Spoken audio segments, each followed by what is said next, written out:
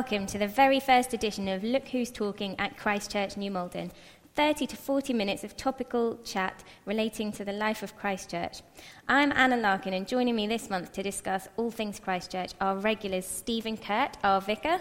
Hello. Nathan Larkin, our youth worker. Hey there. And our special guest for this week, Andy Black, who among many other things is one of our regular musicians at both our 9:30 and 6:30 services. Hello. Coming up in this very first edition of Look Who's Talking, we will be discussing highlights from the summer, progress with the development of the vicarage site, and what's going to come up in autumn. We'll also be discussing women bishops and many other things. Well, we are well into the summer here at Christchurch, with the change of pace that tends to happen during August. Less people around because of holidays, different types of sermons through the summer, and ice lollies for all the children who come to the 9:30 service. Just before August, we had the wedding of Susannah Alexander to Paul Sloman, and not long before that, we had the Frozen service, and then Unity Sunday, so there's been loads going on. So I'd like to start by asking each of you what your personal highlight has been of the last few months. Perhaps I'll come to you first. Yeah, it'll come to me first. I'm Vicar. I think, looking back over the summer, probably the highlight for me, both personally and in many ways because of its impact on the whole of the church, was the wedding of Paul and Susannah. Yeah. Susannah's been a member of Christchurch for quite a long time, about a decade, and has been through tough times. And for her to meet Paul and to then get married here, cheered on by all of her friends alongside her family, was just fantastic. And I think it was an important moment, obviously, for them, but also for the whole of the church. We were there celebrating something brilliant together. And we were all there, weren't we? We were all there at the wedding. Yes, we were, yeah. I think it was so great to see, for me, just the relationships within the church that Susannah had made, and see just friends come together in a real celebration. And that's really what it was for me. It was such a celebration, such a great day. I was lucky enough to do the music for it, and just such a great congregation. The singing was fantastic, and a great party afterwards as well. So. It was also great to see a bridal march coming back down the aisle with lightsabers. Yes. That was a particular highlight. Yeah. You better explain very that. Good. Yes, Susannah has two sons, Zach and Cammy, who are very big Star Wars fans. And as the bridal party processed out of the church at the end of the ceremony, her two boys walked behind her with lightsabers, taking out various members of the congregation on their way. to the Imperial Death March. Yes, it was. Yeah. Very dramatic. I must confess, I was quite nervous about that wedding. I'm always a little bit nervous about weddings because you've got the potential as vicar to mess up someone's entire day. But particularly because Susannah's a good friend, really wanting it to go well. But it fortunately did. So it was a great day. It was It was lovely. very nice. So Nathan, we'll move on to you now. What did you think of Unity Sunday? What was it all about, and why was it such an important date for our church?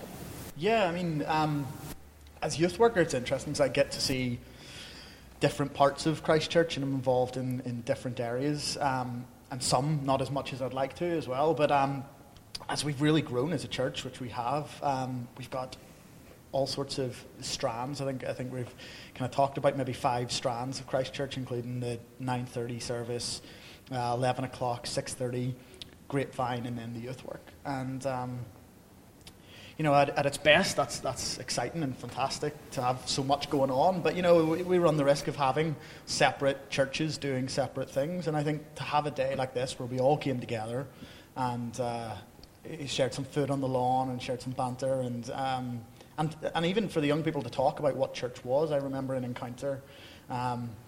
We had a whole session on asking the children what they thought church was and why we were doing this Unity Sunday. And yeah, I think my favourite moment of the day was one of the kids there said, well, so after we talked about church, he said, well, isn't church a bit like a loom band? Which, it seems to be all the kids are making it these days. And he said, well, all the different people in church are a bit like the little elastic bands, and Jesus is like the S-clip that holds the whole thing together. And I thought, from one of the kids, it's just really, for me personally, really exciting to hear him engaging in that kind of way. But a really nice picture of what, at its best, church can be, and to see us all come together, and for the kids to pray for the weather to turn, which it did, and to have such a good time enjoying the back garden while we've got it. It was, yeah. Yeah, one of the things I wanted to emphasise on that Sunday is that unity absolutely, certainly as I understand it, is at the heart of what Christianity is about. And I think particularly in the evangelical tradition, which Christchurch has been strongly part of with all its strengths, unity has often been regarded as, at best, a sort of long-range minor implication of the gospel, rather than at the heart of the Christian gospel itself. And certainly from my perspective, having different people, very different people, coming together as part of one community in the name of Jesus Christ is at the heart of what Christianity is about, and that sort of reconciliation across boundaries. So it's a really important Sunday, and I hope we're going to repeat it each year, and it's going to grow in people's perception of its importance. And of course, there's nothing that unites people together quite as much as throwing a bunch of wet sponges at a vicar. Yeah. Well, we discovered a photograph in 1906 of a garden party during the Edwardian era at Christchurch. But I was very disappointed to see the Reverend Chalacoom, the second vicar of Christchurch, not in the stocks, having sponges thrown at him. But I don't actually, there's another photograph of someone else sitting around the table here. I couldn't resist it. Yeah. You were the one who poured the water bucket over my head. Yeah, I couldn't just do with just a sponge. It had to be the whole bucket. But there's a great quote I heard quite a while ago, and I think I might have used it in a sermon before. But there's a great, I can't remember who it's attributed to, but someone said that you're a congregation when you sit in rows at church, but you're a community when you sit around a table together and eat and drink. And I think that's so true, particularly for Unity Sunday. And you just turns it from just the service that you attend at Christchurch to the community that you're in as Christchurch. And they're two very different things. And I think particularly for newcomers to the church, particularly for people that just attend one service, to realise that breadth of kind of community that we've got, the breadth of service is such an important thing, and I think it's a really important part of being a member of the congregation, is to not just be a member of the congregation, to be a member of that community as well. So. Yeah, absolutely. Well, Andy, while we're on you, I wonder whether you could tell us about what you've thought about the sermon series we've had through the summer. Now, it's a sermon series that we repeat every August at Christchurch, and we have a series of people who don't usually preach talking about why they are a Christian. So what have you thought about that? Yeah, I think it's a really good sermon series, and it's been going on for quite a few years now at Christchurch. I was lucky enough to preach on Why I'm a Christian quite a few years ago. And it's on the website for anyone who wants to... on the website. It's my first sermon, so it might be a bit wooden. But and in fact, it is where quite a few of our preachers at Christchurch have started on that. Yeah, and it's a really... They don't realise they're getting nobbled at the time. Yes, exactly. It's been Stephen asks you beware. Future sermons. But it's been said that being asked, it's like a turkey is called Bird and Matthews grinning at it. I was so chuffed though when I got asked. I just thought, it was such a good thing. But it's a really, really good sermon series, and it's people who are familiar around the church, who are friendly faces, but they go up into the pulpit and just talk about why they became a Christian, their journey to becoming a Christian, and people have very varied ways of that journey they've been through. But also, quite a lot of people talk about why they're still a Christian as well, and I think that's a big thing, and that's a big part of it. But what really amazes me is that every year people come to that sermon and doing it, and they're completely open and completely honest, and it's quite refreshing just to hear people be that honest about their faith. Yeah, that level of vulnerability, absolutely. Well, I think it was a real turning point 2 years ago when Susannah did it, the one we were talking about earlier, who got married recently. And she was very honest about the breakup of her first marriage, and actually, got emotional when she did the sermon. And I think it breaks down lots of boundaries, and people are really grateful that someone's sharing with complete honesty. I mean, this Sunday we had Sue McCrossan did a great talk and spoke incredibly movingly about, the bereavement that she's had and what makes her continue being a Christian, in the light of all that. And, people can't avoid listening, really, when people share real stuff from their lives. And I think it's when people talk about the doubts they've had on that journey as well, and it's very refreshing, because I think we've all had doubts at times. And it's very refreshing to see people that are a regular face at Christchurch and realise that for you as maybe a new member or someone that's in the congregation, to realise that there's people there who have had this journey that's similar to you. They've been on the ups and downs along that road. I think is so important to understanding that, and I think there's nothing from the front. You know, to hear Absolutely. it right there Yeah. from the pulpit say, yes, you know, we've struggled with this too, or we continue to struggle with that. And what I want is for it to break down as sort of any gap there might be between those who speak and those in the chairs, really. So that it's not that people hear sermons and think, well, they would say that because they're sort of paid to do so or because they're particularly keen. So having people tell the story of their Christian journey in complete honesty and in ways that everyone can relate to, or certainly having a big enough spread of people that people can relate to as people like them.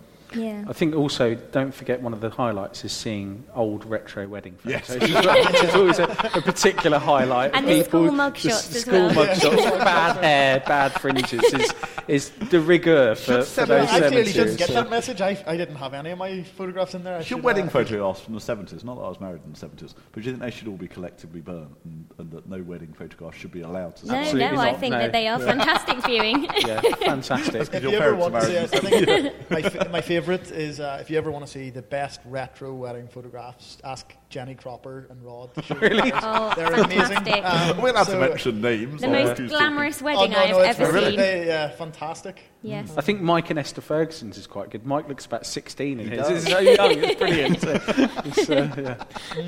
Well, speaking of people's fairy tale endings, Yep. we have also had a sermon series at the beginning of the summer about the theology in fairy tales. So, Stephen, can you tell us a bit about your thinking behind this, what you hope to achieve through it, Yeah. and how you think it went? Bit of an odd thing to do on the face of it, but and I'm not the first person to notice this, but it's interesting how much really good theology is contained within fairy stories, fairy tales.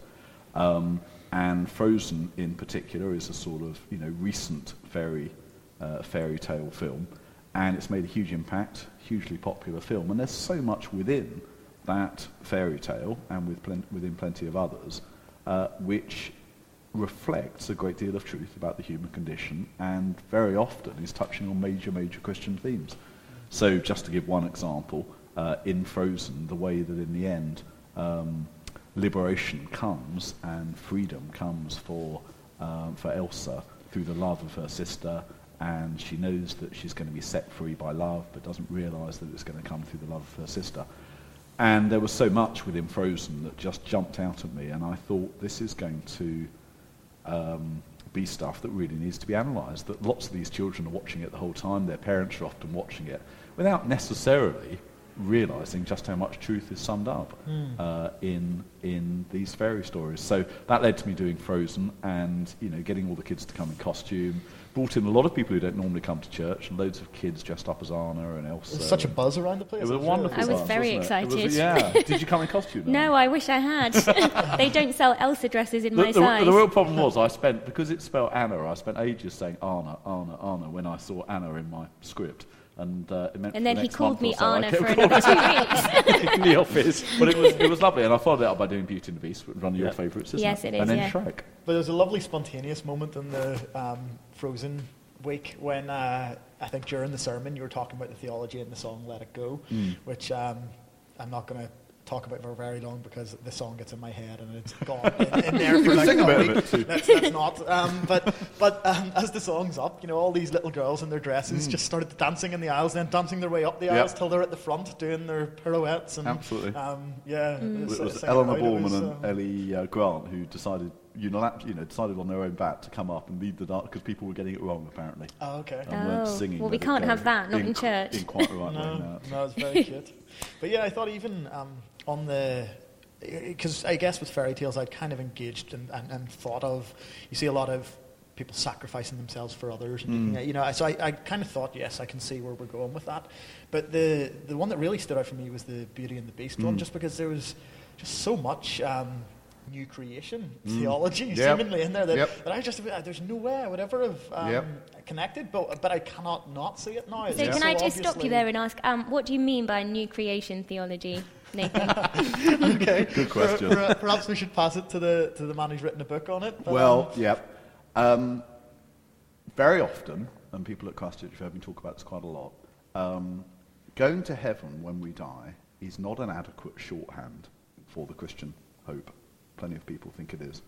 But actually the Bible's vision of our future hope is much richer than that. When we die, we are promised we go to be with Jesus. Jesus is in heaven, so it's not untrue that we go to heaven if we're a follower of Jesus when we die. But the Bible's real hope, where the Bible invests most of its energy when talking about our future, is in our resurrection to a new creation. In other words, God's not going to scrap creation. When Genesis 1 says that creation is good, it means what it says, and that God is one day going to renew creation, join heaven, his sphere, to earth, our sphere, join them wonderfully together, as Romans 8, 1 Corinthians 15 and Revelation 21 says. And resurrection is at the heart of that. So us being given new transformed bodies to enjoy creation to the full.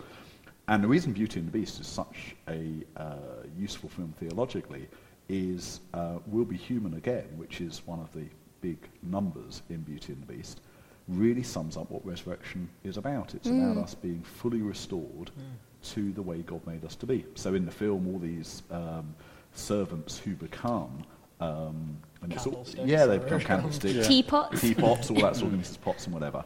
They get transformed at the end, and they're transformed by what happens to the prince. So it's an amazing illustration of, Jesus being raised from the dead, and then all those who are sort of in Christ being raised subsequently. And films often will hit the nail on the head, almost without trying. I don't think that was intentionally. I'm almost sure it wasn't intentionally. Well, interestingly, truth has ways of just bubbling up. And, it's a terrific film. But I did feel the need to follow up with Shrek. Yes, because that turns Beauty and the Beast on its head, really, doesn't it? Yeah, it does to some degree. Because I think what Shrek does is... Beauty and the Beast is still, when they're transformed, the Beast still becomes this handsome prince. Whereas Shrek actually has quite an emphasis on, God looks inwardly rather than on the outside, although that's not made explicit within it. Yeah. And so Shrek and Fiona staying as ogres. She did make a beautiful ogre, though, didn't she? She made a beautiful ogre, yeah. If I went for an ogre, I would go for Fiona. There you go. Our first exclusive on Look Who's Talking. Well, speaking of fairy tales and happy endings and sometimes having to wait a little while for them, we have finally seen some progress with our very long-awaited building project. So, Stephen, tell us all about that. The building project. I said to PCC recently, I wanted to quote Martin Luther King, and I said, I may not get there with you, but I've seen the promised land. But, there is progress after years of delay caused by people who ought to remain nameless. I won't mention the councillors. Basically we have planning permission now. The demolition of the old vicarage has happened. Yes, the vicarage is gone. Yeah, it has gone. 1874 that vicarage went up, the year Churchill was born. Wow. And it was a fine old building, but it was in the wrong place, massively expensive to heat. And it's going to be replaced by stuff that's much better. So demolitions happened at that. Took about a week and a half. It has, and we would know all about that. We would know all about that, Hannah. Perhaps you ought to share. I had my own fairy tale experience, my own dream come true, and I got to have a go in the digger. The very lovely builder let me climb up, and he showed me how it all worked. And I personally and single-handedly demolished the porch of the old vicarage. It was quite extraordinary to watch this. It fell down a lot more quickly than I think the builder expected it to. Every other part of the building had come down gradually. That's quite a new skill. Yeah. And I was sitting in the digger, and there are photographs of this, which people can, get access to if they contact Stephen Kurt by email. I think they're on our Facebook, possibly. Yeah, or Facebook. And with the digger, she just clipped basically the ceiling of the porch, and all the walls collapsed, and the whole thing was destroyed. Yes, obviously it was completely intentional, and I was in control the whole time. I felt sorry for that down-and-out guy who was underneath it all. But Well, I was surprised to see diggers at all. I thought when the Church of England done demolitions, we just marched around the walls with trumpets. We decided not to take that approach.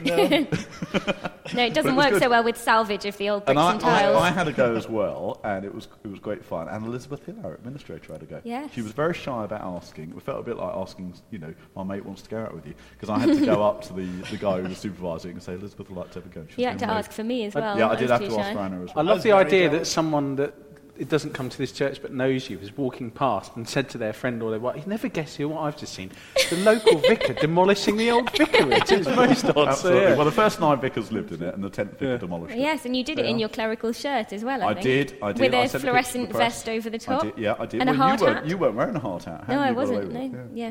Let's not linger on that Anyway, one. it's down, and basically building work will start fairly soon, and we will have these fantastic new halls, which for people who don't know, are really being purpose-built around the needs of our children and young people. We've got around about 250 kids coming regularly to Christchurch, do a lot of work with children who don't go, or young people who don't go to church as well, and the buildings that are going to basically be not far away from where the old vicarage was, are going to be purpose-built around the needs of our children and young people, and they'll be fantastic halls. I mean, I'm not sure how aware some of the younger children are about what's happening, but the teenagers are starting to get real. I think, I've been speaking about it for so long, telling them, you're going to have this brilliant new halls, and, the radiators aren't going to jut out from the walls, and you're not going to stub your toes when you play football, and, all of these problems that we have. It's new creation, really. But yeah, so every time something annoying happens in the parish halls, I say, you do have these new halls, and they've heard me talking like this for so long, I don't think they really believed me it was going to happen, but all of a sudden, and I've just realised it's because they've been watching the demolition happening, they seem to be very excited, and it's like, when's it happening, so yeah. And it'll also be a benefit to other groups that use the halls as well, regularly, in things like Even More, and also at Christmas time we do the night shelter. It would give us more space and more ability to do that, so it's really going to have a great impact. That's going to be great. And to be on one site, for our kids not have to cross the road. And disabled access, really big. That's a big difference actually between what we currently have there and what we're going to have. And I would just like to say that the new building is going to have a fantastic state-of-the-art office as well. I'm very excited about the new office. Yeah, well, you better explain a bit about your role in the office, Anna, because people listening to this might not know. You're the same Anna who's in the office. Yes, I'm the same Anna that works in the office, the one that answers the phones. Yes, and I put together the notice sheets, and I sort out the money and do various other things. When I phone up the office, I'm never quite sure, because you do such a beautiful introduction, I'm never sure whether to let you finish it or say, look, it's the vicar, shut up. At least you've stopped prank calling me. Yeah, true. That was just to introduce Anna into the office, but anyway. Yes. So yes, lots of excitement about the new building. Now, we've talked about what's happened through the summer and a bit before the summer, so now let's look ahead to the autumn and what's coming up for Christchurch. So one of the benefits of my role in the parish office is that when the vicar finally sends it through, I have a sneak preview of the preaching programme, because I also put together the little booklet that gets given out with what's going on. So it looks like we have got some very exciting sermon series coming up that we can look forward to. And Andy and Nathan, I think you're both down to preach over the next few months. So do you know yet what the title's going to be, or would you like me to let you know? I'm just looking at it now. Stephen is passing me as we speak. No, I'm down twice. So we've got a little bit more on Genesis. The interesting bits where Noah gets drunk and things like that. 6:30, At 6:30, that's in the evenings. In the mornings, we're going to be looking at, at 9:30, we'll be looking at Paul's letter to the Philippians, all about the secret of joy. And at 11 o'clock, we'll be having a look at 2 Samuel, all about David. And then later on in the evenings, we'll also be looking at developing a theology for our youth ministry. So Nathan, would you like to kick us off with that? What does that mean? What is a theology for youth ministry? That is a good question. And if you come along on the 28th of September... Shame you haven't read your sermon yet. The sermon is not even a twinkle in my eye yet. Obviously... what we do here with the young people is much more than just hanging out and playing football. And it's also quite different to the kind of youth ministry that I grew up with, which was a lot of sitting down and being told about God and expected to behave in certain ways. And hopefully what we do is try to meet young people where they are, but to journey with them and to discover what God might have for them, and what insights into their lives that they may see from a different perspective through journeying along with them and us sharing. So that's we'll unpack that a lot more. I think Stephen's got 2 sermons and I've got 2. And we'll cover things like what the cross means to a young person, how we would... how that impacts the way we work with them, talking about why theology matters, how we approach Scripture, I think, is another one, and then I'll leave Stephen to talk about eschatology in youth ministry. One of the things I'm really convinced of is that everything in church is much, much better when we're absolutely crystal clear, or as much as we can be, on why we're doing what we're doing. And all the way from Grapevine to what we're doing with services to particularly our youth work and our children's work, being absolutely crystal clear, or as near as we can get to that, about the theology of what we're doing and why we're doing it affects the whole delivery of that ministry. So Grapevine, to give another example, is an area where when Sarah Parker, Camilla Pierce and myself set that up, we spent a lot of time thinking very, to a great extent about why we were doing it and what we were seeking to bring about, and that really shows in the detail of how it's delivered.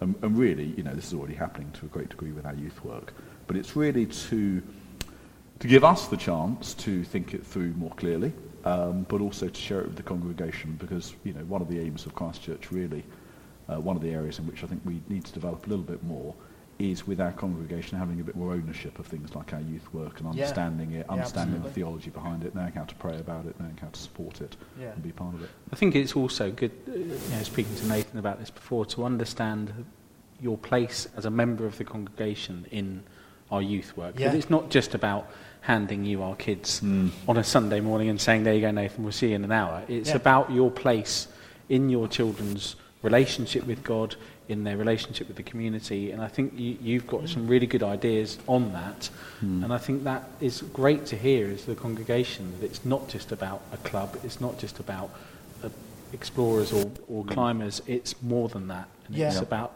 our overall aspirations for them as young people in this church. And that's something that over the years has become more and more clear to me, and hopefully will become more clear as we go through the series and as we share it as a church together. But that what I do with the young people is such a small part of their journey.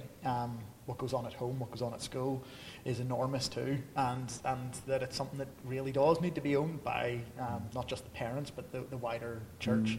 Can I just say a bit about that series at 9:30? Yes, Yeah, I mean, basically at 9:30 we're looking at, as you said, Paul's letter to the Philippians, and it's sometimes called the Epistle of Joy. Quite a lot of Paul's letters are quite feisty and he's challenging false teaching and so on. Philippians is one of the letters where Paul is at his most mellow and happy in many ways, although chapter 3 gets a little bit feisty. But there's a lot about joy and about how we achieve joy. And I looked at it this week as I was drawing up the programme, and I thought, well, it's 4 chapters, really. Each one of them has a different angle on how people can find joy, not meaning being happy the whole time, but actually having something deeper that means that the bad things that happen to us are, the scales are outweighed by what we do receive from God. And so we're going to look at the first chapter of Philippians. I'll be preaching on that, about how Paul sees good things coming out of bad, and when we have the eye of faith, we can see the things that God can bring about from the most unpromising situations. Pete Everett's then going to preach on Philippians 2 about developing an attitude that's similar to that of Jesus, making himself nothing for us. I'm going to preach about the Christian hope from Philippians 3, being clear about that, what I was talking about earlier. And Andy is going to be doing chapter 4. Yeah, like I just seen there, it's learning to relate well to others. Is that something you feel? You struggle with that, I do a bit. I feel like it's Stephen with his... well, there are 2 women having a party called Yodi and Syntyche, and Paul implores them in Philippians 4 to sort of patch it up and stop having a go at each other.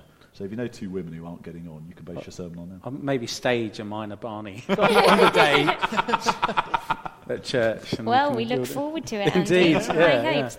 So I see we've also got, coming up in October, we've got 2 small breaks in the preaching programme. On the 5th of October, we've got a United service for Harvest. Yep.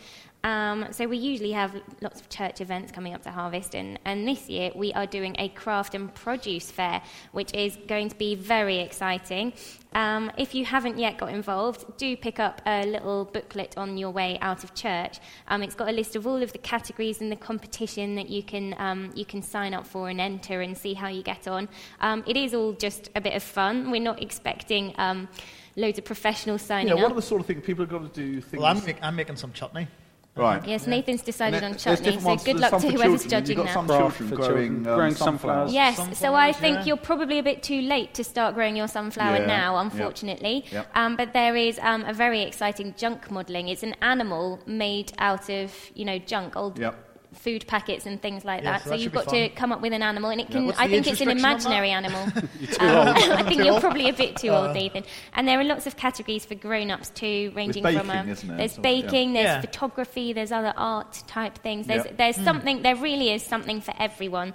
The fun committee have put a lot of thought into Yep. it and made sure that there's something for everyone. So do get involved. It'll Yep. Do be we know a who good gets laugh. to eat all of the stuff? Well, I know that- I've volunteered because Yeah. I know I'm the generous judges like need that. come from help, outside the church, because Ross Sainsbury's really the mastermind behind Yes, it, we are having And she's external got people- judges to yeah, keep things external fair. judges, yeah. Yes, so, So- we are taking it seriously Yeah, on some levels. It'll be a good event. And then Christchurch later on Bake Off. in October, we've on the 19th of October, it's Freedom Sunday, and we've got an external speaker, Emily Chalk, coming to speak at all three services.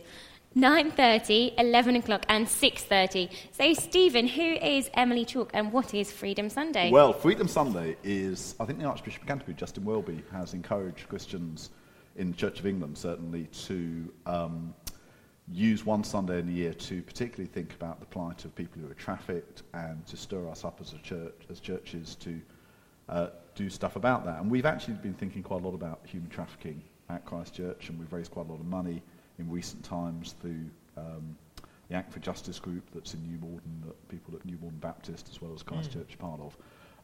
But Emily Chalk is someone who I taught when I was a school teacher. I taught her religious studies A-level, and quite a long time ago, about a decade and a half ago. But Emily worked out in Bangkok, I think it was, with women who were prostitutes, trying to help them and to get them out of that life.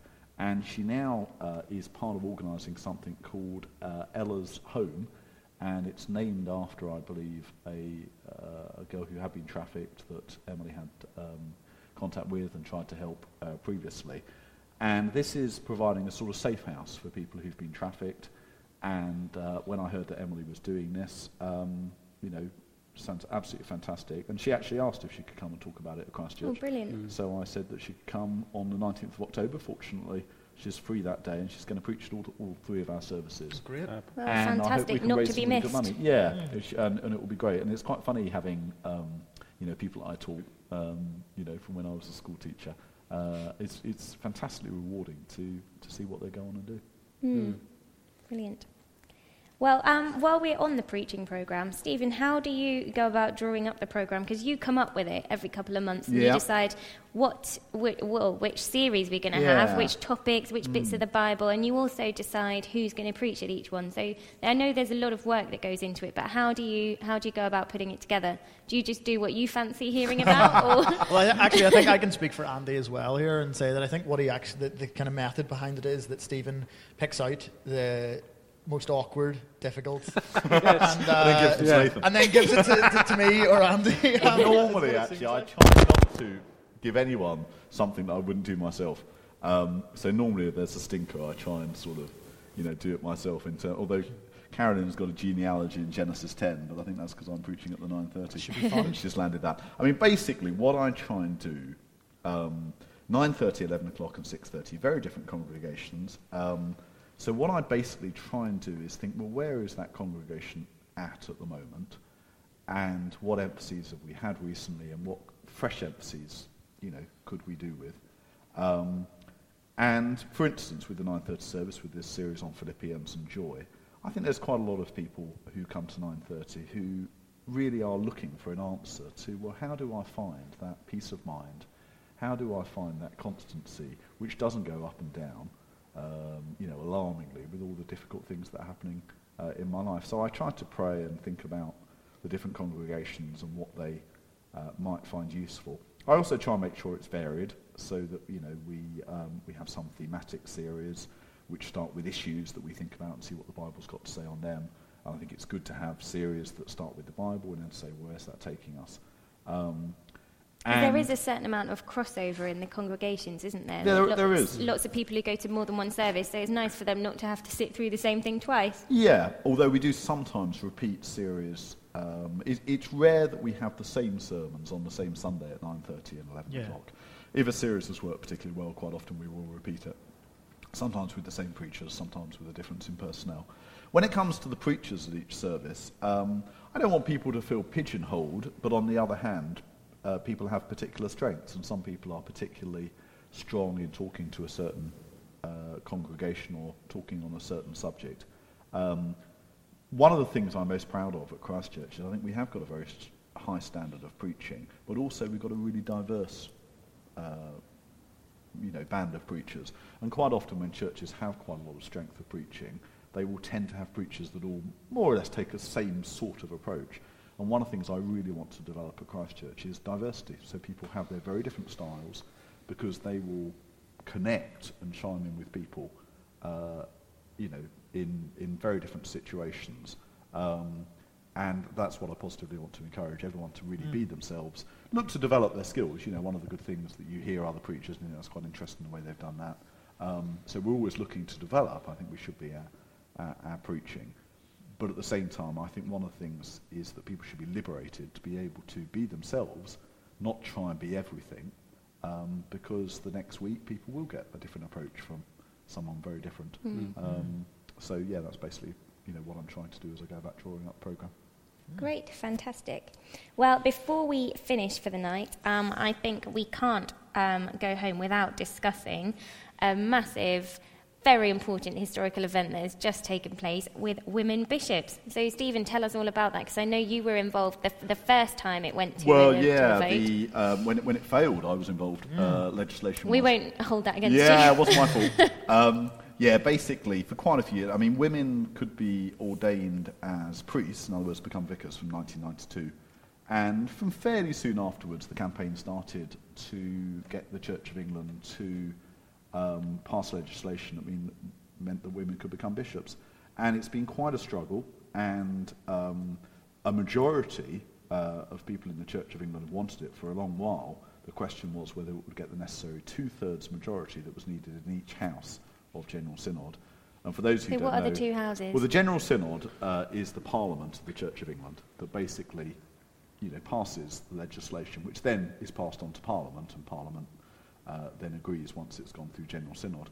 And within the General Synod of the Church of England, there are three houses: a House of Bishops, a House of Clergy, and a House of Laity. And it was always going to get through the House of Bishops, it was always going to get through the House of Clergy, but there were a significant amount of people in the House of Laity who were unhappy with women bishops, or more accurately, were unhappy with the safeguards for opponents.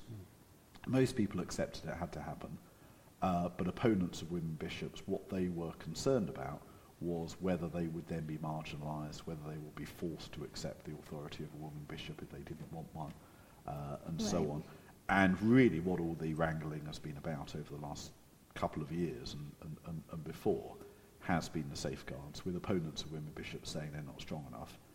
And people strongly in favour of women bishops like myself being concerned that we didn't end up with male bishops who were fully bishops and women bishops who were semi-bishops, because people could opt out of their authority too easily.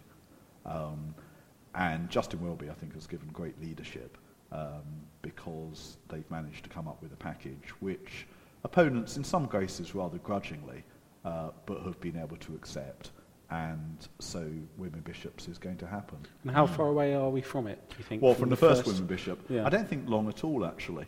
And I don't know, I'm a little bit more out of the loop now than I was a couple of years ago. But I think probably within the next year we'll see the first women bishops. And it'll be an interesting development. I think it really will change the Church of England. I remember reading an article on BBC, actually. You were asked about women bishops, and you talked about being like opening a window in a stuffy room. Well, I do think that when places are single-gendered, they become more dysfunctional. usually because it's all men and no women. But there are examples the other way. Primary schools often are overly female and become dysfunctional because there's not enough men there. But I do think the Church of England, and particularly the House of Bishops, is something that will just be like opening a window in a stuffy room. We need a mix of men and women making the key decisions, I think, within the Church of England. And I'm theologically completely convinced of its rightness. Well, I mean, theologically is one thing, but I know in lots of churches there has been a concern, usually voiced by men, but not exclusively, that church is becoming a little bit too feminized for men.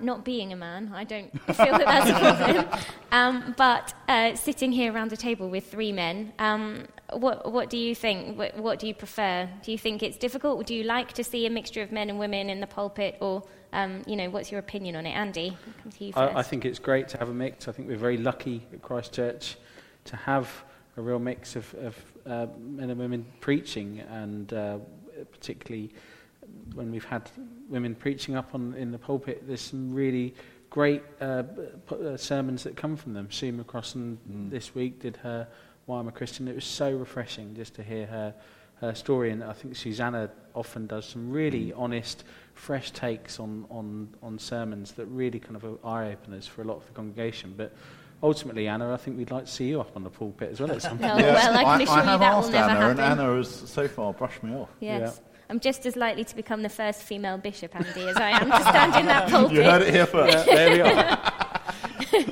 I have to say, being part of a staff team that's both men and women involved, it's like absolutely convinced me of the kind of importance of having both genders represented. And sometimes, I get that can be, sometimes some of the men bring slightly more feminine characteristics to the team. Not mentioning anything. And sometimes it can be the other way. I think traditionally these things can be maybe too solidly set. But actually, there's definitely times when something's happening, and I might be very kind of quickly getting riled up and thinking, right, we should do this and should do that, and to have a fresh perspective brought from someone else. Sometimes it's not anything more than just having other people there, but I do think at times it can be at its best when we've got both genders represented. It doesn't stop the men coming, does it? I mean, one of the things about the 9:30 service is we've got lots of men coming, and it's brilliant. And I just don't buy into we've had mainly male leadership of the church for 2,000 years, so if the church has become feminised, it's the fault of the blokes. And I do think that when you have men and women up the front leading and preaching, that it brings to get theological for a moment, it brings that unity of male and female, which I think is strongly represented in the early chapters of Genesis as reflecting the image of God most thoroughly. And I think in trying to anticipate the new creation, which is what church is all about, having men and women playing their roles to the fore, anticipates that richness and that unity and that fullness and that reconciliation, which the new creation is all about. And, it makes it, easier to listen to, it makes it more inclusive, and so I hope it will, continue to develop. Yes, well, my one concern really about women bishops is one that I haven't really heard voiced very much, and it does make me quite anxious, is that the bishop sort of costume outfit thing that they wear, I think that would be quite unflattering on the female figure. I don't think it'd be fair to expect it's very someone good on men, to... doesn't Well, it? It's a little feminine, actually, while we're on the... to be honest, mitres, those silly pointed Is that what hats they're that called? vicars wear, a lot of people think that they were, from the Reformation onwards, mitres were done away with, and they were first reintroduced in 1885. The first bishop after the Reformation to wear a mitre was 1885. The first archbishop wore one in 1929. So the church had this long gap without doing with these silly hats, and then, chiefly through the influence of the Anglo-Catholic movement, they were introduced. So I would like to see women bishops coinciding with us taking a good look at the silly get-up that clergy wear. Yeah. The problem is that quite often the women do quite like the costumes. So whether that will be... Just a more feminine version, that's all I ask. Well, maybe you could design it. Slightly more fitted, I think. Yep. Well, I think a more appropriate use for one of those crooks is actually if the church youth workers got them, because I'm not quite sure what, I'm not quite sure what the bishop needs it for, but I can certainly do with it occasionally, just to keep them in the hall and out of the road. It can be rather off-putting, though, as someone from outside of the clergy, looking at all that and looking at the kind of pomp and circumstance that goes with that kind of high church. Would you like it if we wore robes here, Andy? It wouldn't put me off. I think, as you've said before, it's good to see more skirt up on the platform, Stephen. So, I didn't say that, Tim Davis. Oh, it's Tim Davis. Oh, no, Stuart Downey said that's that. Right. Sorry, yes. So. Yeah.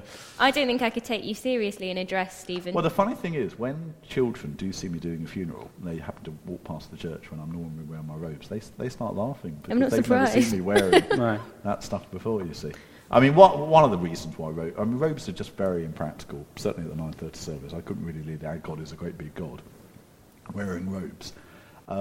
They would probably be okay at 11 o'clock. In hot weather, they're stifling. And they must be a nightmare to iron as well. Yeah, ironing a surplice, very difficult. That's why I married a vicar's daughter, because she was used to ironing surplices. Right, well, on that note, Stephen, I think we had better call it a night.